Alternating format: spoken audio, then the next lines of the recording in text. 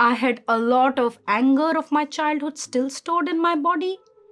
And I can go ahead and say that, oh, I have forgotten, I have forgiven, but my mind and my body always remembered. And I understood that I have to be responsible for my own actions, my own thoughts, and the person that I want to be. And once I changed the narrative and once I started understanding myself, is the time where I started living my true, authentic, real life.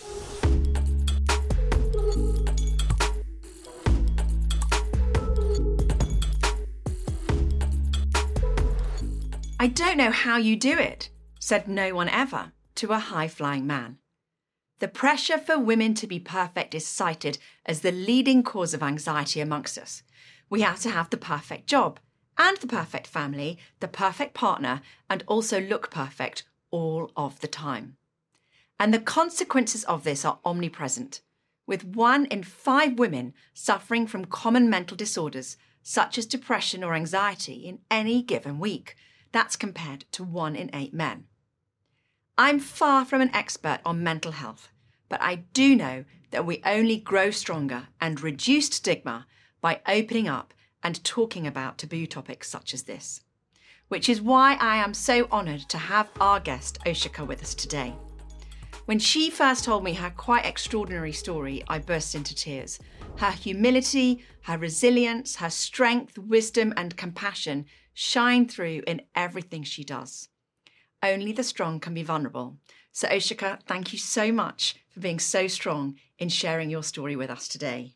Thank you so much for having me and giving me the opportunity to talk to you about the topic which is so close to my heart and I'm super passionate about. So I'm just delighted to be here. Amazing. Let's start with hearing about your story because I think it's quite an extraordinary journey. And there's so much that we can all learn and take from it. Sure. I had a very unusual and a difficult childhood. My father was an alcoholic. While other kids and families were going for dinners and family trips, me, my sister, and my brother were living in the fear of my father every day and night. He was an abuser.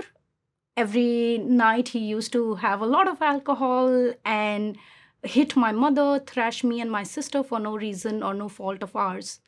And funny thing, it was not always like that. He was a loving, caring, and a kind father. I still have early childhood memories that he threw me the biggest party for my first birthday. He really adored his 1-year-old daughter. But while he was arranging my birthday party, he was also getting drowned in alcohol. He thought that he was consuming alcohol, but in reality, the alcohol was consuming him. The alcohol was eating the human inside him. Alcohol is an addiction, and we live in a society where drinking is the norm, and it's so common, but nobody talks about the addiction part of it. My mother, a domestic violence survivor, and oh, what do I say about my mother? My mother is a synonym of courage, love, compassion, dedication. She was so much dedicated to her husband. She dedicated her entire life to my father and to us. It was way too difficult for all of us. However, she gave us the courage and she did everything for us to give us the best. Amazing. And you grew up in India, in northern India, just outside Delhi. I mean, that is so much for a young person, any child to have to go through. And I know for a lot of people that will be a really shocking and upsetting story to hear. And yet, I think actually if you look at the data and the statistics, that a lot of your story may well be familiar with more people than we realise. The World Health Organization recently published a report that said that during the pandemic, 65% of women reported they'd been a victim of violence in their lifetime. And since the pandemic, 1 in 4 women now say they feel less safe in their homes, which for me it's like unfathomable that these numbers are so high. And then I looked up in the UK, and there was a UK police report that said 62% of domestic violent cases that are reported to the police were alcohol related. Now, of course, those are the ones that are reported, and we know that there's a huge amount of people who don't have the courage and the bravery or don't want to come forwards and report them to the police. And I also think that doesn't take into account the consequences of it all, the fear and the trauma and the ongoing concern for safety, which must weigh so heavily. So after a really, really difficult childhood, let's hear about how you turn that around and about your marriage. Before I do that, I'll quickly reiterate on the point where you said that that this is so common. We all think that our suffering is very unique to us, but it will be funny to understand that it's not. And you really can empower yourself and come out of it. So yeah, that's what life did to me. I got married when I was 25 years old. I met my husband, this gem of a human being. My husband is all of those things that I never thought that I needed or I could have. He's the anchor of the boat that we are sailing in the ocean that we call life.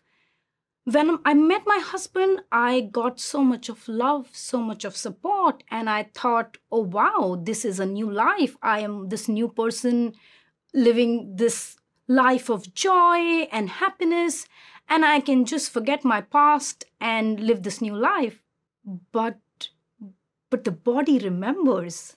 I can go ahead and say that, oh, I have forgotten, I have forgiven, but my mind and my body always remembered. Mm-hmm. I had put all of my hardships and difficulties under the rug, and I was trying to live this life, but then suddenly I had episodes of anxiety. I felt that I was under depression. Mm-hmm. I was cascading in this whole place where I had no self-esteem, no self-worth.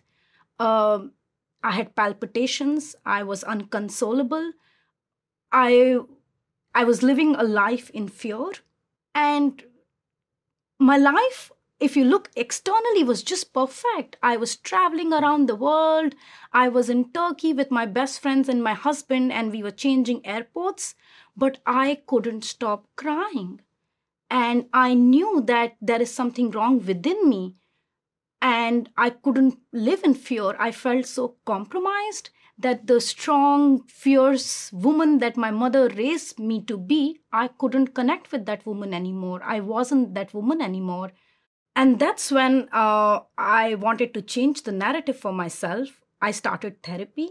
Therapy was another excruciating thing for me because the memories that I thought that I forgotten or the things that I've forgiven were still popping out. So your therapist, your doctor, they are like your colleagues in your own mental health project. And therapy and healing is something which is way too personal.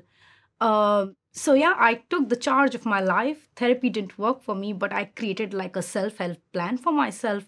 I started meditating twice a day. I started journaling. I started doing a lot of yoga. And I started understanding my own behavior, my own triggers. I started analyzing why I was doing what I was doing. I understood that I was big time people pleaser. I had a lot of anger of my childhood still stored in my body. And I understood that I have to be responsible for my own actions, my own thoughts, and the person that I want to be. And once I changed the narrative and once I started understanding myself is the time where I started telling the story the way I wanted to and living my true, authentic, real life. Amazing. And I think one of the things that I take from that, well, a couple of things. One is that it's unrealistic when we've had trauma of any kind, right? And all trauma is relative and different, contextualized. But ultimately, if we try and bury it, if we try and forget about it, it has a way of coming out. So dealing with it is really important, right? And the first way to address a problem is to accept that it exists in the first place. So I think one of the things that we need to recognize is that recognizing we need help and asking for help comes from a huge place of strength. And that people that do that should be celebrated and rewarded for it because it's ultimately a really, really brave thing to do, to put your hand up and say, this isn't right. I need help here. And I think we can't let the past define our future. That's really important because the past is gone. We can't do anything about that. And I hope this doesn't sound patronizing, but I think that you had such awareness and wisdom so early on, maybe because you'd lived such a life by the time that you were 18, but you managed to pull yourself back. And I don't think everyone has the ability to do that. Now, when we've been chatting before, you've got some really amazing practical tips for dealing with anxiety. If we go back to the intro, we know that 1 in 5 women deal with anxiety on a weekly basis. So I think what's really important is, what can we do? What are some of the practical tips that you learned that other women who may be thinking, gosh, I need help, but I don't actually know what I can do about it? Sure. I had dealt with anxiety for a long time. If you feel that you are having palpitations or you're feeling very anxious, just take a ice tray or something cold and maybe put it on your wrist. It quickly disrupts the body's panic response and it will help you being calmer. Talk to a loved one. Don't judge yourself. Be kind towards yourself. You have gone through a lot and this is just your body's response. And you will be able to heal yourself once you start loving yourself and being kind to yourself. And the third thing is that whatever anyone says, your mental health is the most important thing. It's more important than your job. It's more important than your relationships. It's about owning yourself and not being bogged down about what the society's norm is. Healing is a journey. So just love yourself. Amazing. I love that. So I have 2 practical tips for dealing with stress or anxiety that I've learned over my career. So one is, and this is if I've got a massive meeting at work in particular, or I'm going to do a big presentation. People say to me all the time, oh, you're so strong, but I'm not strong all the time. I'm a very normal person. And one of them is to go into the toilets at work and you close the cubicle and then you silently scream and you go like that. And somehow it releases the adrenaline that's building up and building up. Because that's sometimes what, we feel this sort of panic surging up with this anxiety and you've got to find a way for your body to get rid of it. And then the other one that I learned on a management course that I did was sort of to pretend your body is like a steam engine, and then you turn a valve on your arm and you go psh, and it's really important to make the noise, and you go psh, and somehow it lets the stress out, and you feel like the stress is being released from the valve. So those are my 2 practical tips.